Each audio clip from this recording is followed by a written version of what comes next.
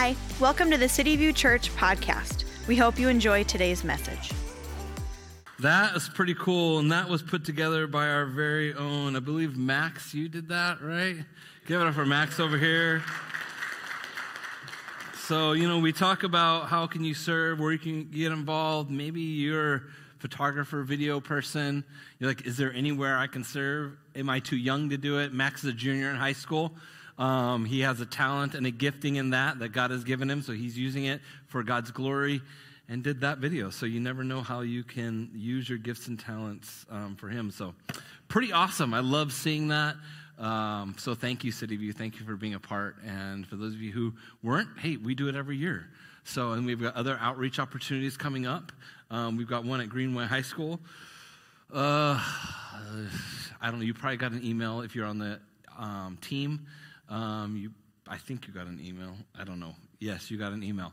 There are only like 3 slots, but we're serving dinner to all the teachers over at Greenway on the 14th. So yeah. Well, good morning. I've been up since 3:55. Not on purpose. I woke up. And so that's, I'm awake. I know some of you've been awake only for a little bit. I know I talked to one of my friends in the lobby, and they're like, whoa, you got way too much energy right now. Well, this is always me. I'm always full of energy. But we're in 1 Peter chapter 4. We dove into 2 verses the past 2 weeks. Now we're going to dive into the chapter. And today as we look at 1 Peter chapter 4, this is probably some of the most radical living of the Christian life when it comes to one chapter right here. This may be one of the most important parts of this entire letter that Peter wrote of what God is doing and wants to do in us and through us. The big idea of this chapter is be ready. Because God has called us to a new normal. To a new normal. Different than what the world is calling normal. The Christian normal is going to look different, sound different, act different. Everything about it is different. You will not look like everybody else. And this life that the followers of Jesus are called to will look nothing like the rest of this world. But if we want to see our families changed, our friends changed, our neighborhoods changed, our schools changed, our workplaces, our cities, our state, our country changed, then it's this way of living that Peter is calling us to in this book that we need to live. If we truly want to see change. Peter says, be ready. Be ready for this way of living. Because things are just going to get more and more uncomfortable. So you can either be caught off guard, which I hate being caught off guard. I have 3 boys in my home, and there's always some form of an athletic ball flying in my house. Always. And I've been hit. Sometimes in places men shouldn't be hit. So you learn to be ready because you don't want to be caught off guard. Peter is telling us, be ready because you don't want to be caught off guard. Let's pray. Heavenly Father, thank you so much that you have a plan for each person in this room today. Some, it is a plan to be ready, to be alert, to live the life that you've called us to.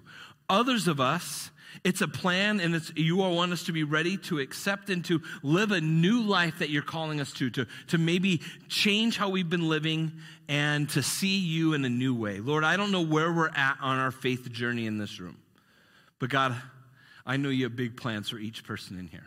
So Lord, bless us in Jesus' name.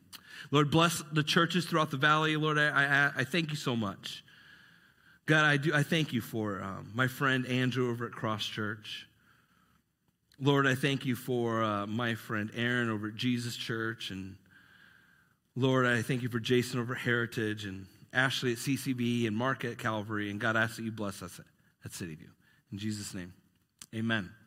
Well, good morning. My name is Jeremiah. I'm the lead pastor here at City View. And I just want to say, if this is your first time, welcome. Your first time in a long time, welcome. If this is your first time to church, Sit, relax. I'm not going to make you do anything weird or out of the ordinary. But here's what we do here. We preach from God's word here. It's something we do. We worship a living God. That's 100% real. I fully believe that God He lives, and I believe that his son Jesus lived a perfect life. He died a perfect death, and he rose again from the dead, and he's alive today. I believe it. That's why I'm here preaching that good news, which Peter talks about, and that's who we are as a church. But we, as Mark said, we believe and we hope that all of you at some point, or even this morning, that you feel like you can belong here. My hope, our mission is that you believe in Jesus, and our goal is that you become who God is calling you to be. With the purpose of that we as a church, as we all are becoming, that we become the most thriving church in the valley. That each life in this room is thriving, not striving. Because so many of us are striving. I've talked to so many people, and they're living paycheck to paycheck to paycheck. They're living one hardship after another hardship after another hardship. And the reality is, that's life in general, whether you believe in Jesus or not. But here's the difference. When you believe in Jesus, there's hope of a better day. When you don't, there is no hope. So we want every life to live a thriving life so that we all might live legacies. So the ripples of our life might not point to us, but point to a Savior who loves you and wants what's best for you. 1 Peter chapter 4, verse 1. I'm so full of energy this morning. I've only had 2 cups of coffee, no Red Bull or anything. This is just natural bean. 1 Peter chapter 4, verse 1. So then, since Christ suffered physical pain, you must arm yourself with the same attitude he had, and be ready to suffer too. For if you have suffered physical pain for Christ, you have finished with sin. Let me give us a little background of what's happening. As Peter is writing this letter, he's writing this letter to these Christians who have fled from the main place of Rome. They're in these surrounding areas. And the reason why they fled the main city of Rome is because this crazy man named Nero, Emperor Nero. Maybe you've heard of him, maybe you haven't. You can read about him in your history books. He's a real character. He, at some point in history, around 70 AD, he lit the city of Rome on fire because he was psycho. He didn't want to, he was getting all the flack. He said, I didn't do it. He blamed the Christians for it because Christians are easy to hate. They've been easy to hate from the beginning of time, and they will be easy to hate to the end of time. That is how things will be. When you make a choice to be a follower of Jesus, life is harder, but so much more valuable. And there's a reward worth getting at the end. It's called eternal life, not eternal hell. And so Emperor Nero, he hated everybody. He hated the Christians. And so he got everybody mad at the Christians.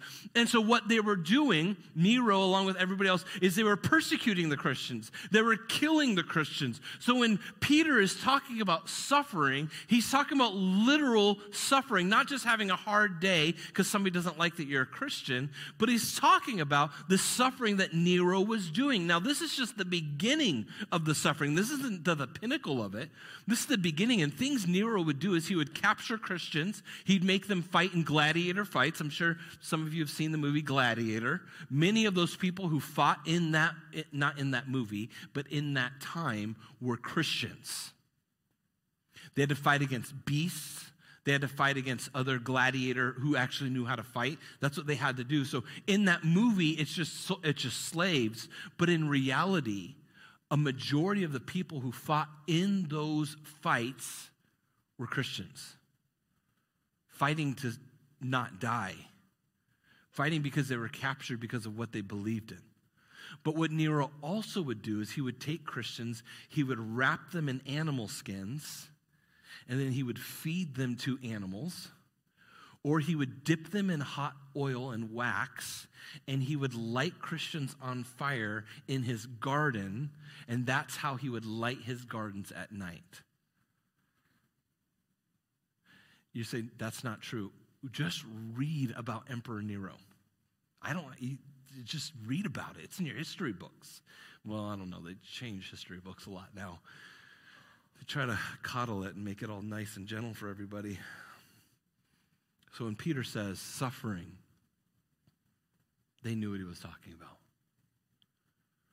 But what's crazy is, wouldn't you think that if they believed in a fake Jesus, if they believed in just a story that wasn't real, why would you be willing to risk everything for a fake story?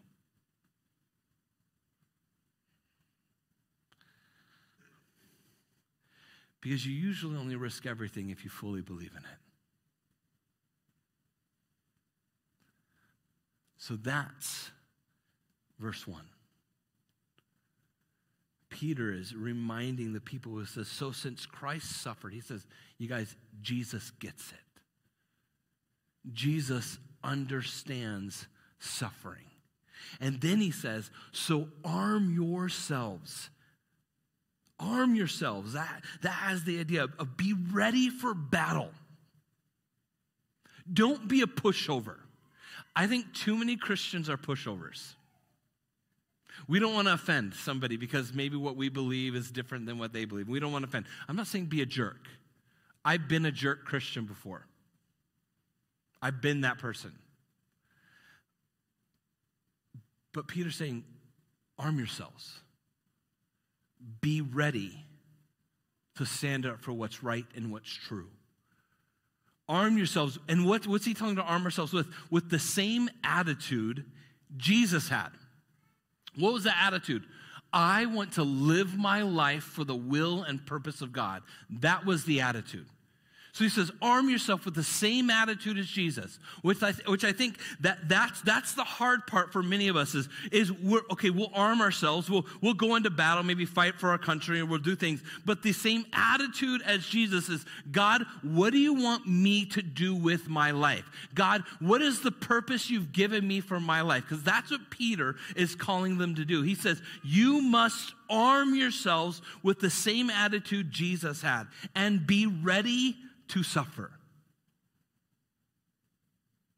For if you have suffered physically for Christ, you have finished with sin. Meaning, you are willing to suffer for Christ. Sin is, what that means is not mean you're not going to sin anymore, but what that means is sin is no longer your master. That's what Peter's talking about.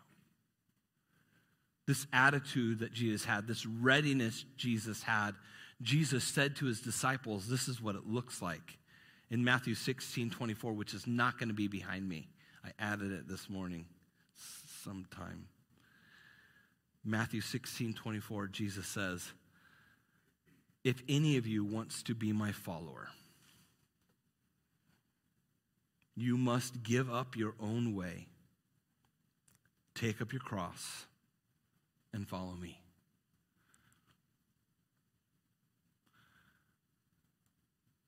I don't know about you, but I'm sort of done cruising. I feel more and more ready to say, okay, Jesus, what does this look like? Because the reality is it will get more and more uncomfortable. And Jesus, as we first hear, the first main point I want us to get is, Peter says, be ready to suffer. Be ready to suffer. One thing that sets this life apart is the suffering we have in it.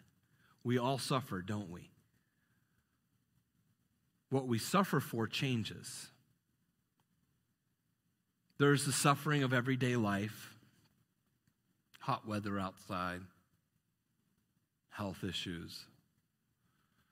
But then there's the suffering for a life that is lived against the flow of everybody else. A Christian life is a radical way of living. It's countercultural. It looks different. It stands up for different things. It speaks out for different things. And everything that the Christian culture stands for is under attack right now. Family is under attack. What you believe about right and wrong is under attack. What you believe about whether you're a boy or a girl is being under attack. what you believe about where we stand for different rights and issues are under attack. A Christian life is a radical life. It's against society and it's against culture. Not against culture like you're purposefully fighting against it, but it looks different. It's a swimming against the flow. And Peter says, arm yourselves and be ready to suffer. Be ready to suffer. And then he continues, you won't spend the rest of your lives chasing your own desires, but you will be anxious to do the will of God. This verse, as I was studying this week, it really caught me. I like the New Living. I usually preach out of the NASB, but I loved how the New Living read and flowed. And as Peter is writing this, and I'm sure he's writing with passion, trying to encourage this church that's under great persecution, he knows personally that Peter is going to die for his faith soon. In just a few years after writing this, Peter's going to die. He's going to die upside down on a cross.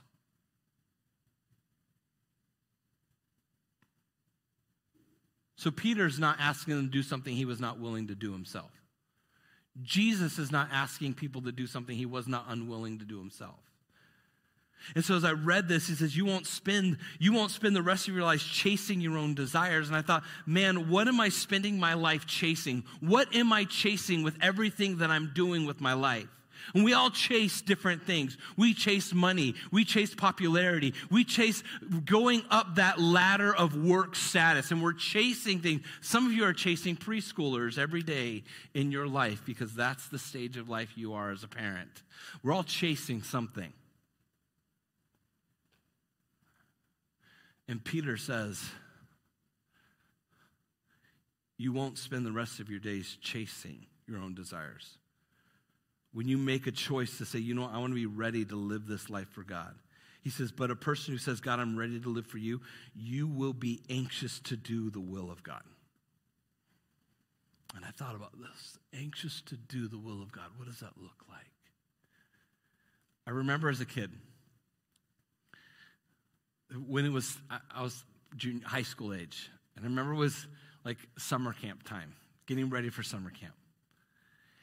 Trying to get me to sleep the night before camp was next to impossible. My brother and I, we actually would play this game called Full Contact Scrabble. Full Contact Scrabble would mean if you, actually I don't know what the rules were, it just meant you punched the other person. I don't remember, like, if you punched them, if it was for spelling a word wrong, that was always me, because he's a better speller than I was. All I know is my other brothers were in the room next door, and they would hear when it was Full Contact Scrabble. Typically, that game was played before camp, just because I was anxious. I couldn't wait for camp. And I think that's probably why I was up at 3:55 this morning. I was anxious, and I couldn't wait to share God's word this morning. There was this anticipation about the day. And so as Peter is writing this, he says to them in verse 2, he says, but you will be anxious to do the will of God. It's this attitude of, God, what is it you want for me to do? It's knowing that God has a plan each and every day for you to do something, for you to be a part of somebody's life, for you to be a part of somebody's next step. You never know when somebody might say, hey, can we talk? So I don't know how many of you know this, but I work full-time here at City View, but I also have a side job where I work for a dude and I spray houses for bugs and weeds. And so in that, I get to talk to lots of different people. Sometimes I get to pray with them as they're sharing their story or whatever it is, and I'm trying to work, and I'm like, I don't have time to talk to you because I've got 12 more stops after this. But one of the guys I work with, I was sharing with him about the funeral I'm doing in a couple weeks, about the young man who overdosed. And he texted me and said, hey, Pastor. He calls me Pastor. I'm like, dude, I'm Jeremiah. Like, we work together. We both spray and kill the same things. But whatever.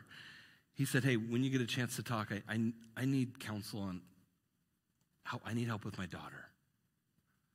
She's going down a path just like that young man. You never know. Now you're like, Jeremiah, that's because you're a pastor. Yeah, I am a pastor. But I rarely ever introduce myself as a pastor. I'm just a guy who loves Jesus. Just like, well, some of you are ladies who love Jesus, but you know what I mean. And so people, whether you are a construction worker, you work in a school system, when people know you believe in a God that you really believe in, that he can change lives, people will know you are different and you stand up. And so as Peter says, but you will be anxious to do the will of God. That's that, okay, God, you wake up in the morning, whatever you do, you wake up going, okay, God, what is it you have for me today? Not, I got to go to school. I got to go to work. It should be an attitude of, okay, God, what do you got? What is it you have for me? Because many of us, we wake up going, there's this dumb commercial on the radio, Monday, what do they call it? The Monday something sad. Monday, I don't even know. It's some stupid, I hate the commercial. It's a Wells Fargo commercial. Monday, I don't know. But some of us, we wake up, we dread the day. What if we flip the script in our mind and we go, God, what do you have for this day? What if we said, okay, God, you're a teacher, and many of you are going back to school, you've gone back to school, or you're whatever. What if you go, okay, God, what student is there that I'm going to encourage today? Maybe you're a student, junior high, high school, whatever age. You go, okay, God, what friend am I going to be able to encourage with my life today? Maybe you're going to work, whatever that is. God, what person at my workplace am I going to encourage today? Maybe you're a stay-at-home mom, and you're like, okay, how can I empower my child who's 2 years old to love you more today? God, what is it you've called me to? That's this anxiety. That's this thought. Not an anxious thing like, oh my gosh, I'm scared, but it's this anticipation knowing that God has something bigger than you could ever imagine or think every single day. And so Peter is telling his church, he says, but you will be anxious to do the will of God. Verse 3, and then so he says, when you've made this decision, verse 1, to be ready. And you are living this way going, okay, God, what is your will for me today? He says this, you will have enough in the past of the evil things that godless people enjoy. You've had enough. Their immorality and their lust, their feasting and their drunkenness, wild parties and their terrible worship of idols. Of course, your formal friends are surprised when you no longer plunge into the flood of wild and destructive things they do. So they slander you. But remember that you will have to face God.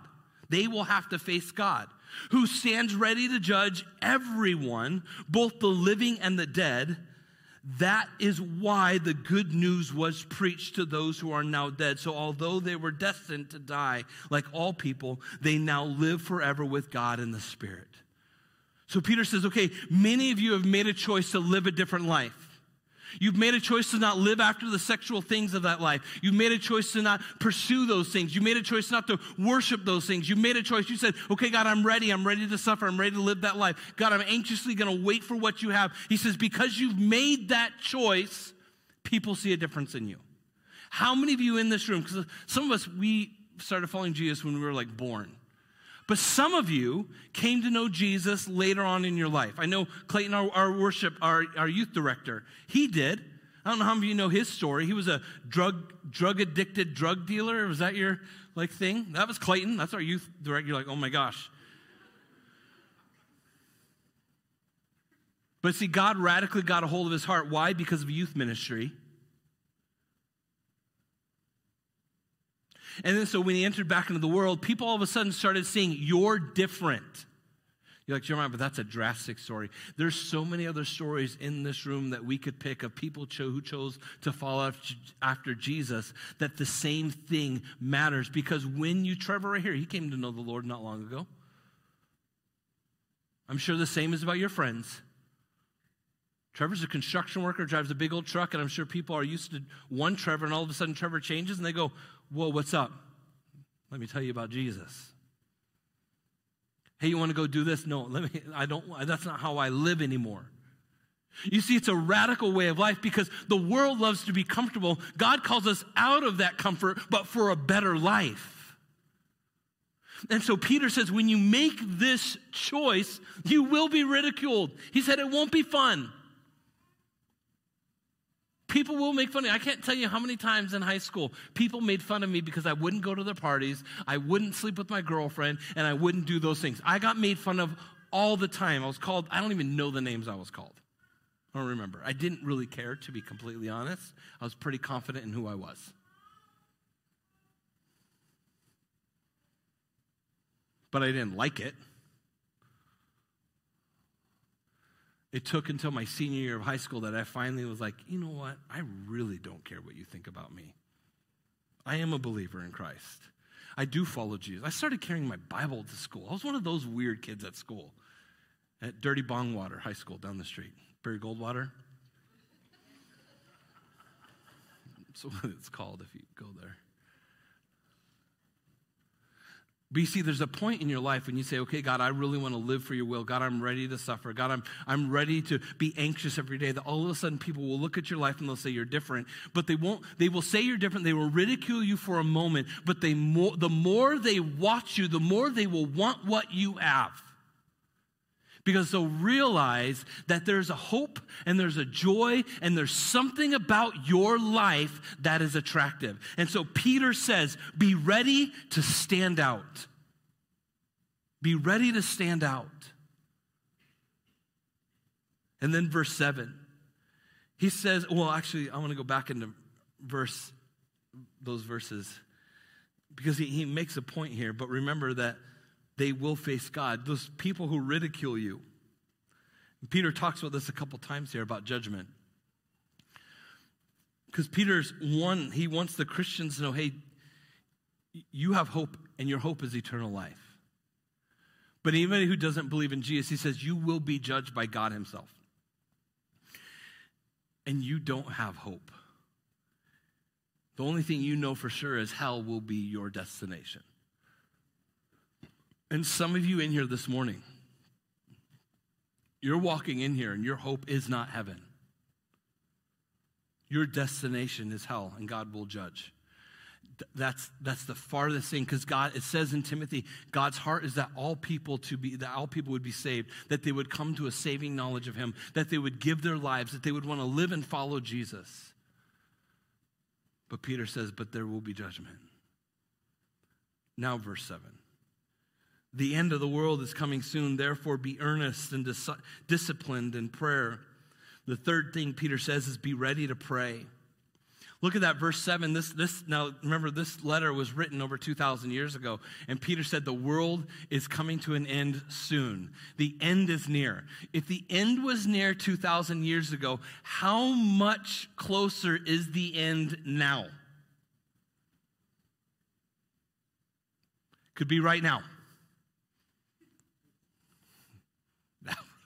That would have sort of been cool, but the Bible says nobody can predict it, so that wasn't going to happen. But the end of the world is coming soon. So knowing that, Peter says, here's what you need to do. He says, be ready to pray. And he gives us two different things about prayer. He says, be earnest in your prayers, meaning be clear-minded, sound-minded in your prayers. I'm reading this book called Hard Work right now. And it's a book about deep work. It's called Deep Work. And it's not a Christian book. It's a book about having good focus in your work time. If any of you love that, I love the book. It's like challenging me. But in the book, it talks about these distractions that we have in life. What keep us from having good focused work. Whether it's at home or, this could apply to a homeschool mom all the way to a CEO of a business. It doesn't matter. And the book for me has been so convicting of how I waste so much time on, it's called simple things.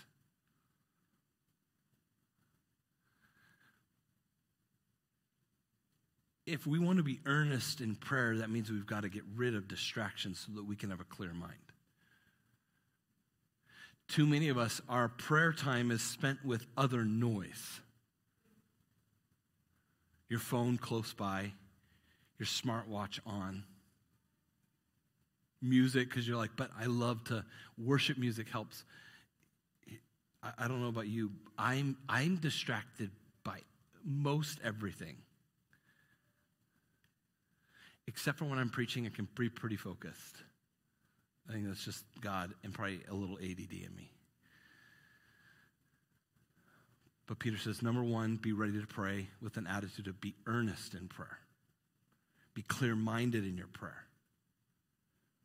And then the other thing he says, be disciplined in it, meaning be self-controlled and sober-minded.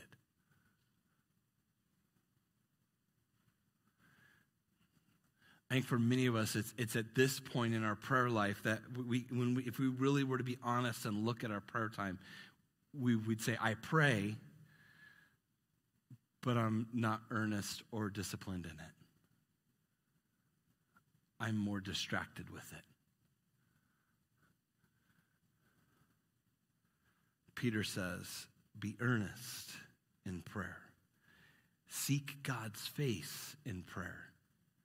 Before you seek his hand, praise him.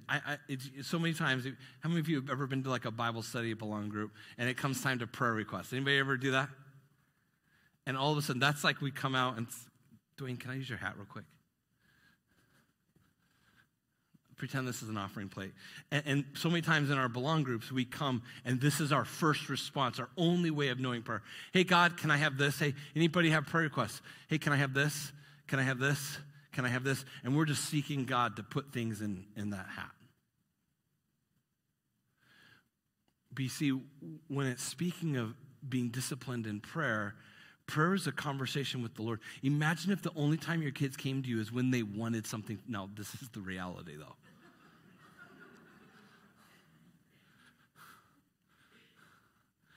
So knowing that's the reality, how many of you want that to be your reality with God?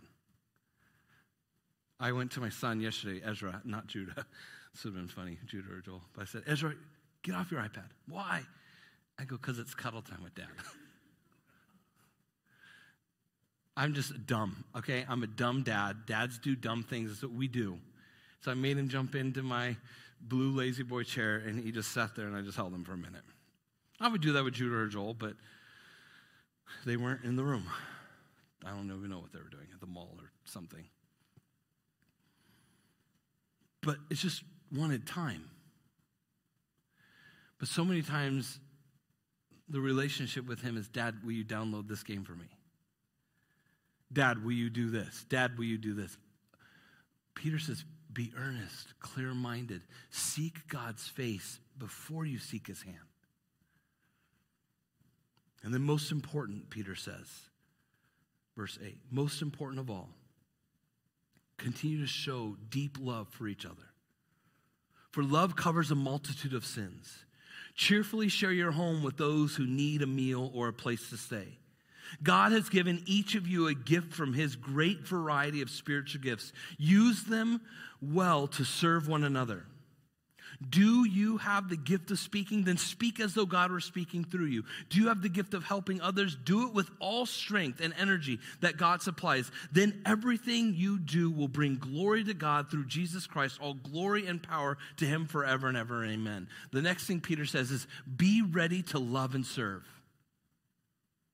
That's what we've been looking at the past couple weeks. If you missed the past 2 weeks at City View, we looked at the spiritual gifts and how we can best use our gifts that God has given us to serve one another. Peter says, be ready to serve. He says, as we choose to chase the will of God, a few things come with it. An attitude to love one another, an attitude to be hospitable towards others, and an attitude to serve each other. That's the attitude. That's what happens when we make a choice saying, God, I want to live for you. God, I want to pursue your will. Here's what that looks like. Here's the outcome. It's an outcome of loving other people. Is that behind me? It's not. I couldn't remember.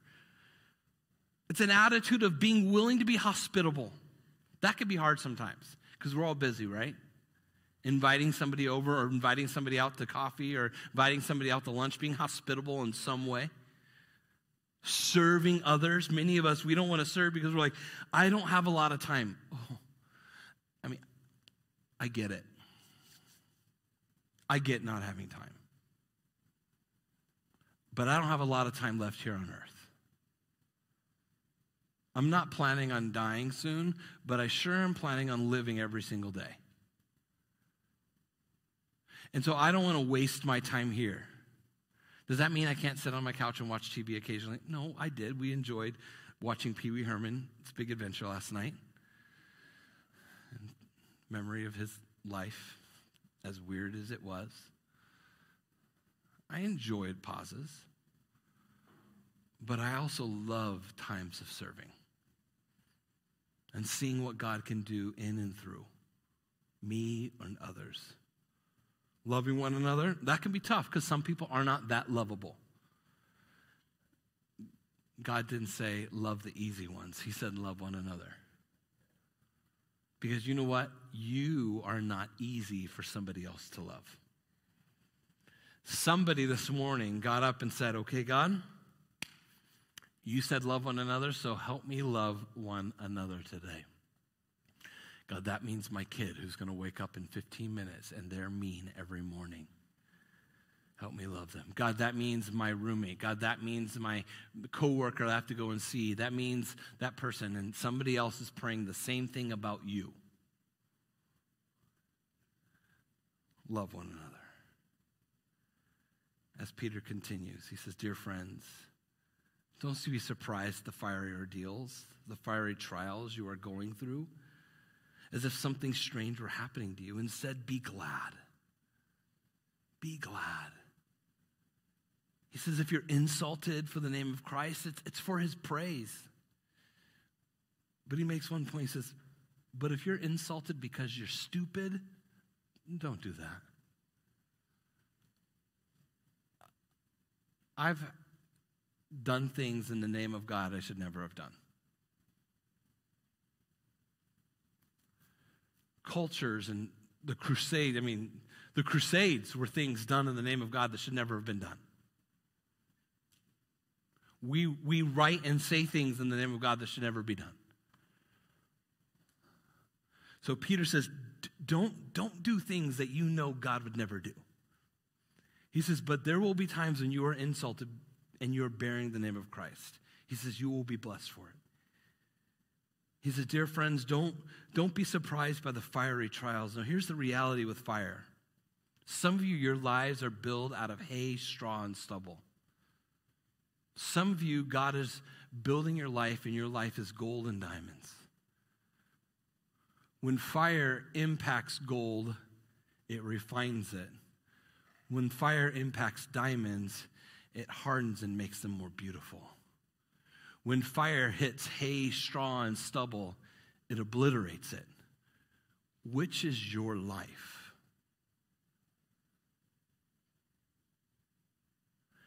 Peter says the fiery trials are going to come no matter what.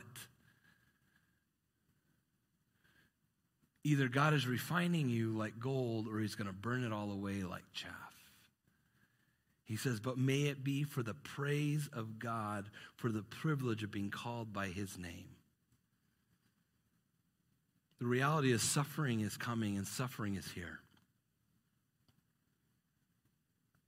A couple summers ago, we took my kids, Judah and Joel and Ezra, and Laramie, we went to India on a mission trip.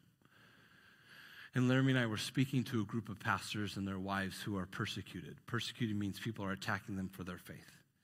Some of the stories we heard are pastors who were beat, shot at, houses burned down for preaching Jesus, not preaching hate, preaching hope in Jesus, preaching a God that says you can be forgiven and you don't need to do anything else for it because he did it all.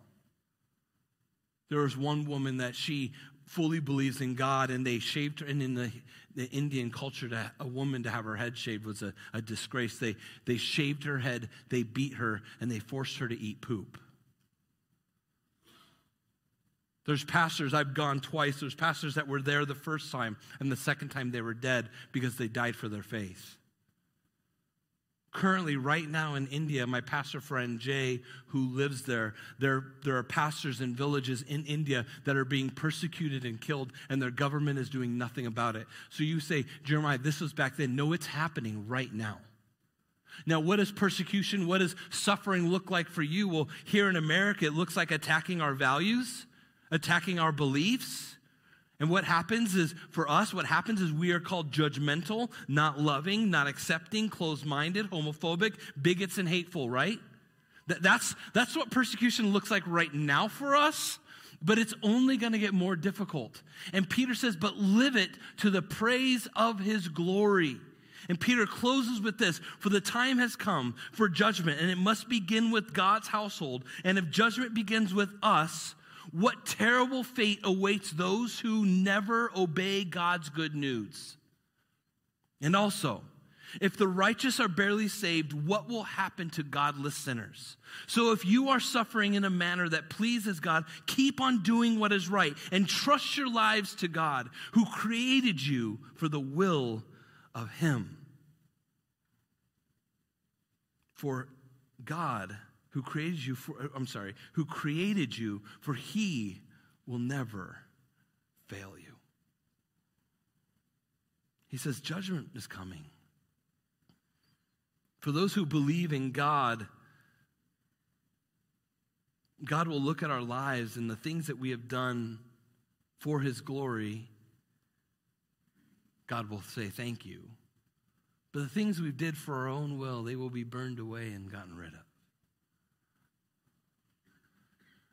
But then he says, but for those who never choose to follow God or listen to the good news that Jesus came, that he died on a cross to forgive us of our sins, to give us new life, he says, for you, the judgment is hell.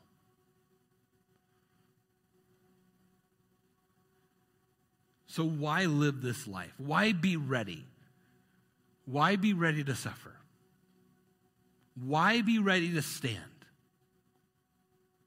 Why be ready to live this life? Why be ready to pray? Well, Peter said, one, because Jesus suffered too. He gets it.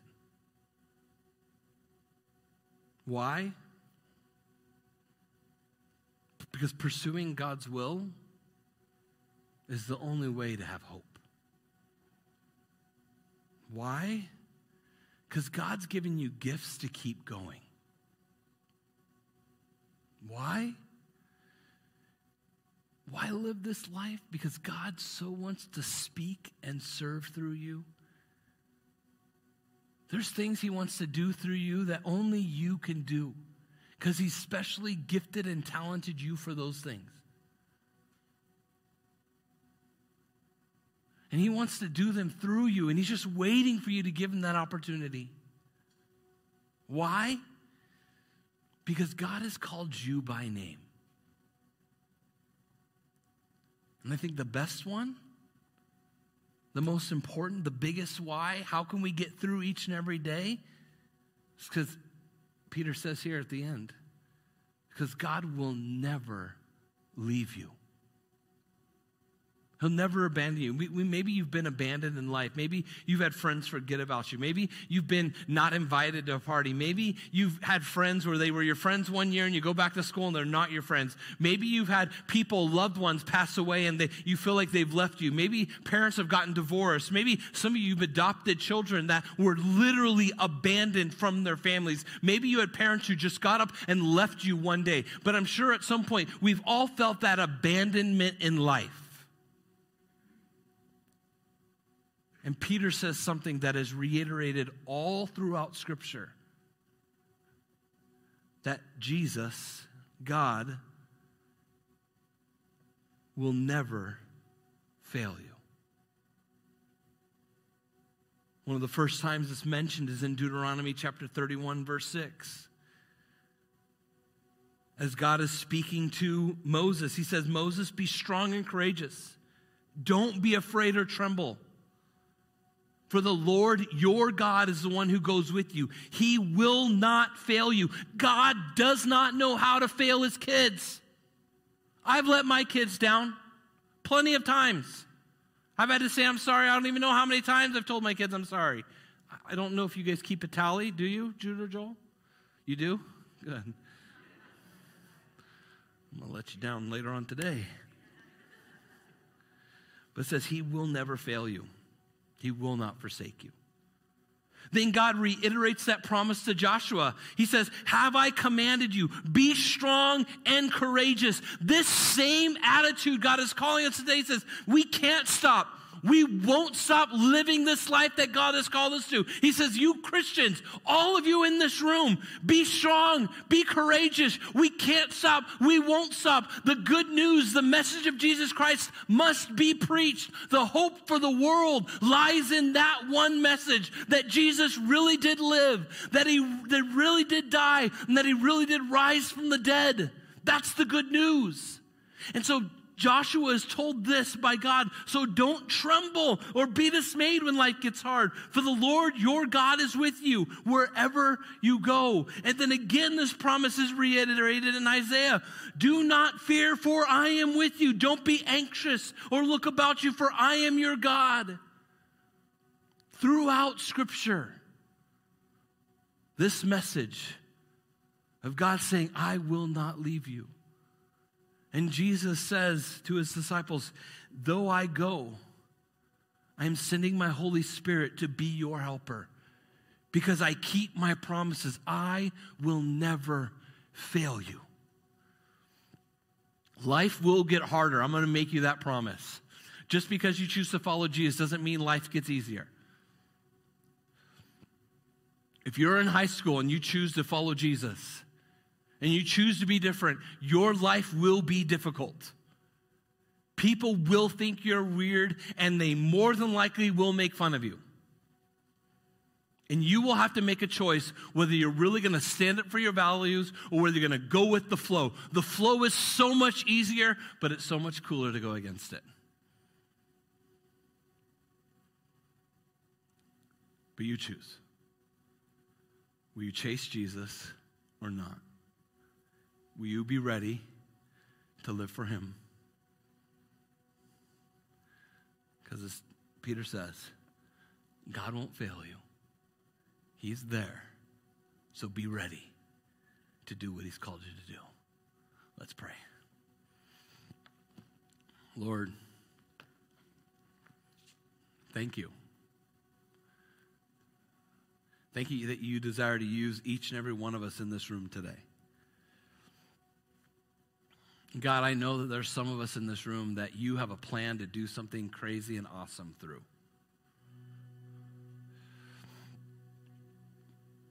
And God, I ask right now, there's some of us in here that you're calling to take a step of faith and to believe in you, that you really did live, that you really did die, and that you really did rise from the dead. So God, if that's a choice that somebody is making today, God, I ask that you would work in their hearts now. Break those walls that are there. Lord, some of us in this room today have been just coasting in life, but I think you're calling us to get off the main roads and to start living a life that looks different than everybody else. So Lord, I pray that we would be ready. That we would be ready to suffer, that we would be ready to stand up, that we'd be ready to pray. Because you will never leave us nor forsake us.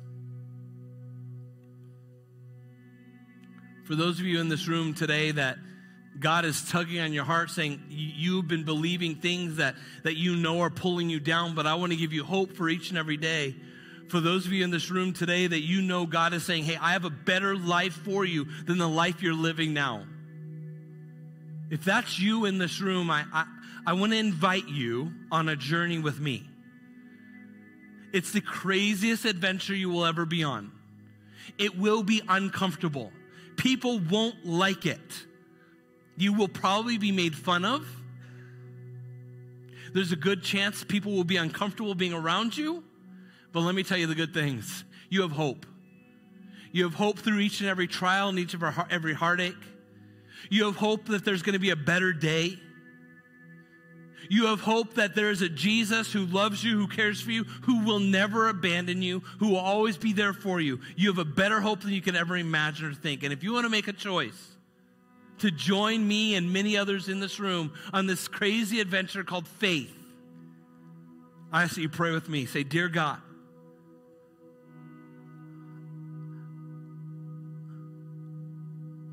I believe in your Son, Jesus. I don't know what this looks like, but what I do know is I've made a lot of mistakes in my life. So God, I ask that you'd forgive me. I ask that you'd set me free of my guilt and shame. And God, I ask that you would help me to live for you now. In Jesus' name." Did you decide to follow Jesus while listening to this podcast today? We want to celebrate with you and help you with your next steps. Click the link in the podcast description to get connected with a pastor and your next step. Thanks for listening. Don't forget to click that follow button and tune in next week for another great message.